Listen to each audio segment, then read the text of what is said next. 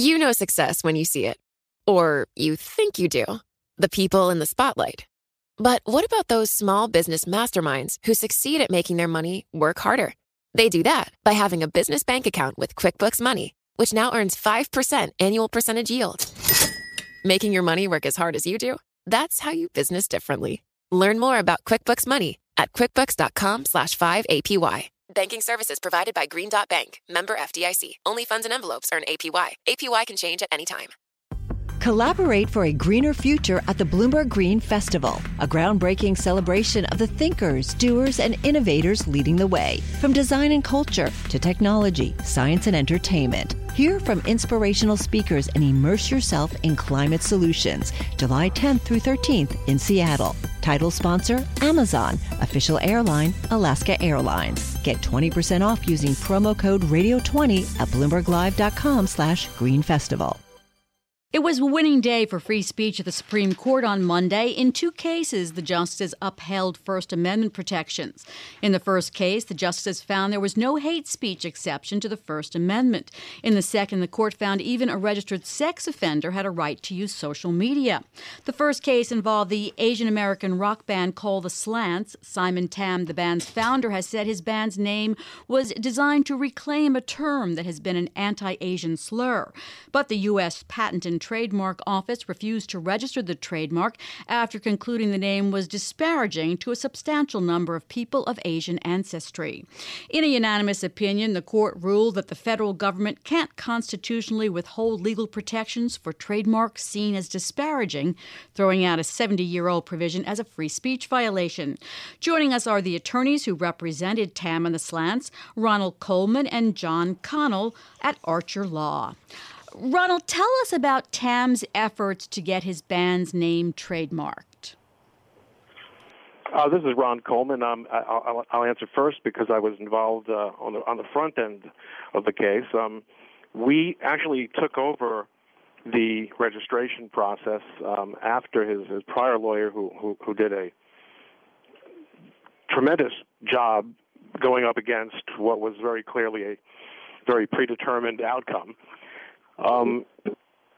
Contacted me and asked whether we might have a different approach.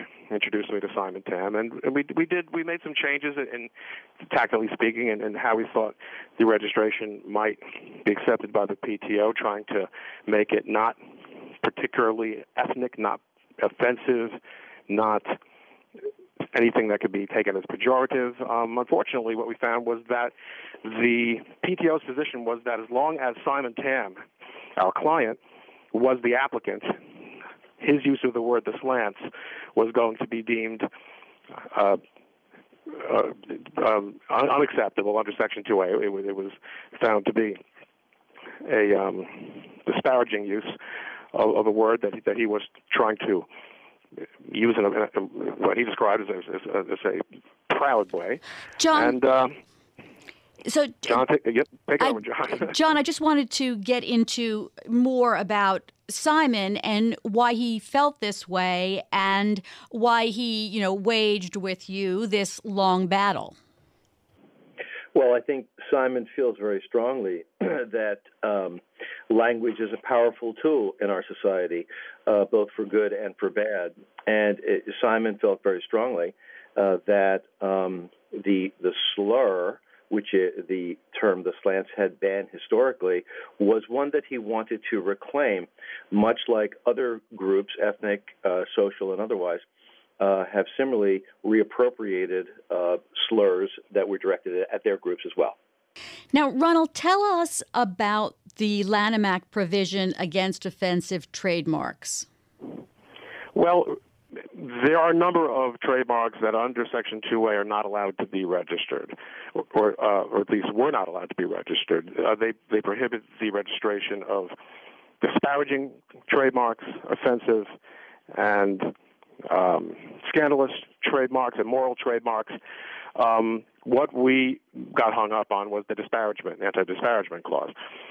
Our argument to the Supreme Court was that before even coming on to the First Amendment issue, we didn't think that the courts had been reading the language of the statute properly, and that disparagement referred to individuals, not to groups. This would be consistent with the way we usually read statutes. It'd be consistent with the way courts usually treat the word person.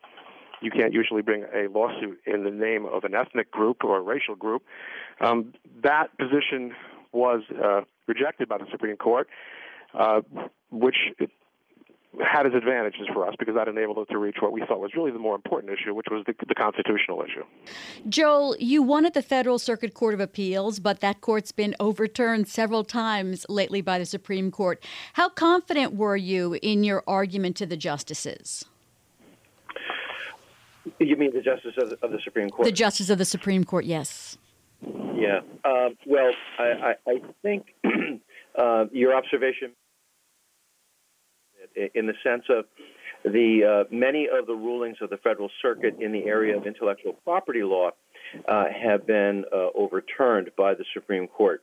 But this was a case that, although when it first arrived on the doorsteps of the Federal Circuit, was in fact a trademark, that is an intellectual property case, it quickly morphed into a First Amendment case that was of constitutional moment. And that is the issue that then advanced up to the Supreme Court. I've been talking about the Supreme Court striking down the curbs on disparaging trademarks in a case involving the Asian American rock band Call the Slants with the attorneys for the band, Ronald Coleman, John Connell, and Joel McMull of Archer Law. John Connell, let's talk about Justice Alito's opinion. Explain the basis of his decision. Justice Alito went through each of the arguments that were asserted by the government, and basically it concluded that none of those arguments carried any weight. All of them were, in fact, in violation of the First Amendment, whether that be that there was a government speech issue involved, that there was a government subsidy, that there was a government program, or that somehow this constituted commercial speech. Ronald Coleman, what was the government's position? Ronald?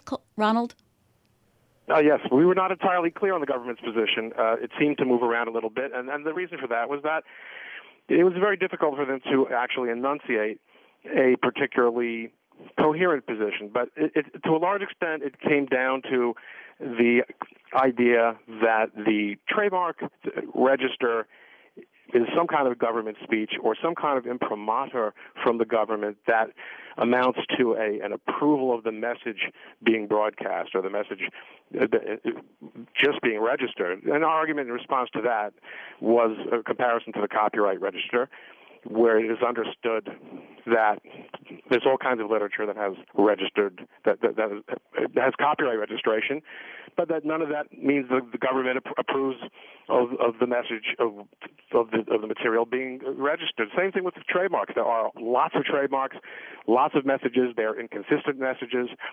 So that was essentially the best the government was able to come up with, which is why, for some reason, we felt some confidence. The Obama administration also said the provision didn't prevent people from using a name or image and had no effect on the separate trademark protections available under state law. In other words, they didn't have a trademark, but they could still use the name.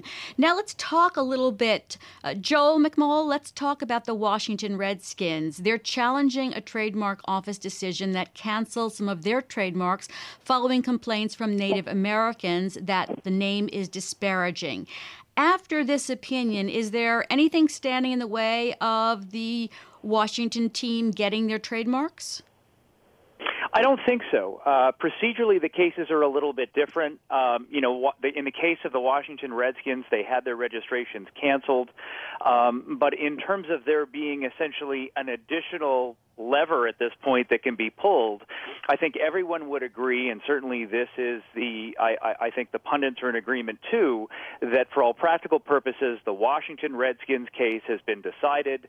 From a pure legal perspective, Dan Schneider may proceed with that team name, notwithstanding the fact that I suspect it's going to continue to engender some outrage among perhaps others, but certainly including the Native American community in this country. But from a pure legal perspective, I think the issue has been resolved by virtue of yesterday's holding.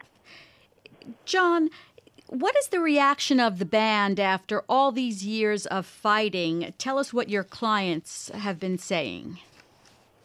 Simon Tam has been so relieved to have achieved this level of success after many, many years of struggling to assert this principle that he so strongly believed in.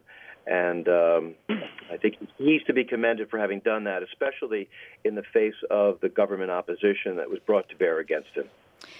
And Ronald Coleman, Justice Anthony Kennedy wrote separately in a concurring opinion that was joined by Justices Ruth Bader Ginsburg, Sonia Sotomayor, and Elena Kagan. Tell us about the concurring opinion and how it differed from Justice Alito's opinion. Well, to a large extent, it's fair to say that it went further in terms of the First Amendment, and fundamentally argued that there are a number of roads that Justice Alito goes down that he didn't have to go down those roads. This is a matter of viewpoint discrimination. Whether or not it's possible for the band to use the name without a registration, whether or not there are any other policy issues, at the end of the day, a government program may not be restricted based on viewpoint. That was all the court had to decide, according to the concurring opinion. John Connell, so is it going to be a less onerous job at the trademark office now that this case has gone through? Yes, absolutely. There will be no impediment based upon disparagement to the registration of marks that would have otherwise, previous to this time, been disqualified for registration on that basis. So effectively, the examiners are not going to have to be put to the task of being sociologists or whatever. They'll simply be able to do their job of examining whether the mark is a proper source identifier. Joel McMull, in about 30 seconds, if you can, what was the highlight of this long journey for you? Besides the decision. Well, yes, right. Aside from the decision itself, I think it was really in the preparation. Ron and I have been living with this case for some 6 years, and certainly over the last 2, we have been elbows to elbows with our colleague John Connell. And I think just the camaraderie that the three of us developed, but in addition to that, working with, real leaders in this country before the Supreme Court bar in connection with moot courts and that sort of thing, certainly from my perspective, has been the highlight. And obviously, I mean, we joke about it, but obviously, having our clients' rights vindicated by virtue of yesterday's decision is just really the icing on the cake. Well, thank you for being on Bloomberg Law. That's Joel McMull, John Connell, and Ronald Coleman of Archer Law. Success. It's discipline. It's teamwork. It's the drive and passion inside of us that comes before all recognition. It's the best of each of us made better by the best in all of us. It's what Stifel's been doing for over 130 years. And it's why Stifel is one of the fastest growing global wealth management and investment banking firms in the industry. Stifel. It's where success meets success. Start your journey at stifel.com. That's STIFEL.com. Stifel Nicholas and Company Incorporated, member SIPC and NYSE. Collaborate for a greener future at the Bloomberg Green Festival, a groundbreaking celebration of the thinkers, doers, and innovators leading the way. From design and culture to technology, science, and entertainment. Hear from inspirational speakers and immerse yourself in climate solutions. July 10th through 13th in Seattle. Title sponsor, Amazon. Official airline, Alaska Airlines. Get 20% off using promo code Radio20 at BloombergLive.com/Green Festival.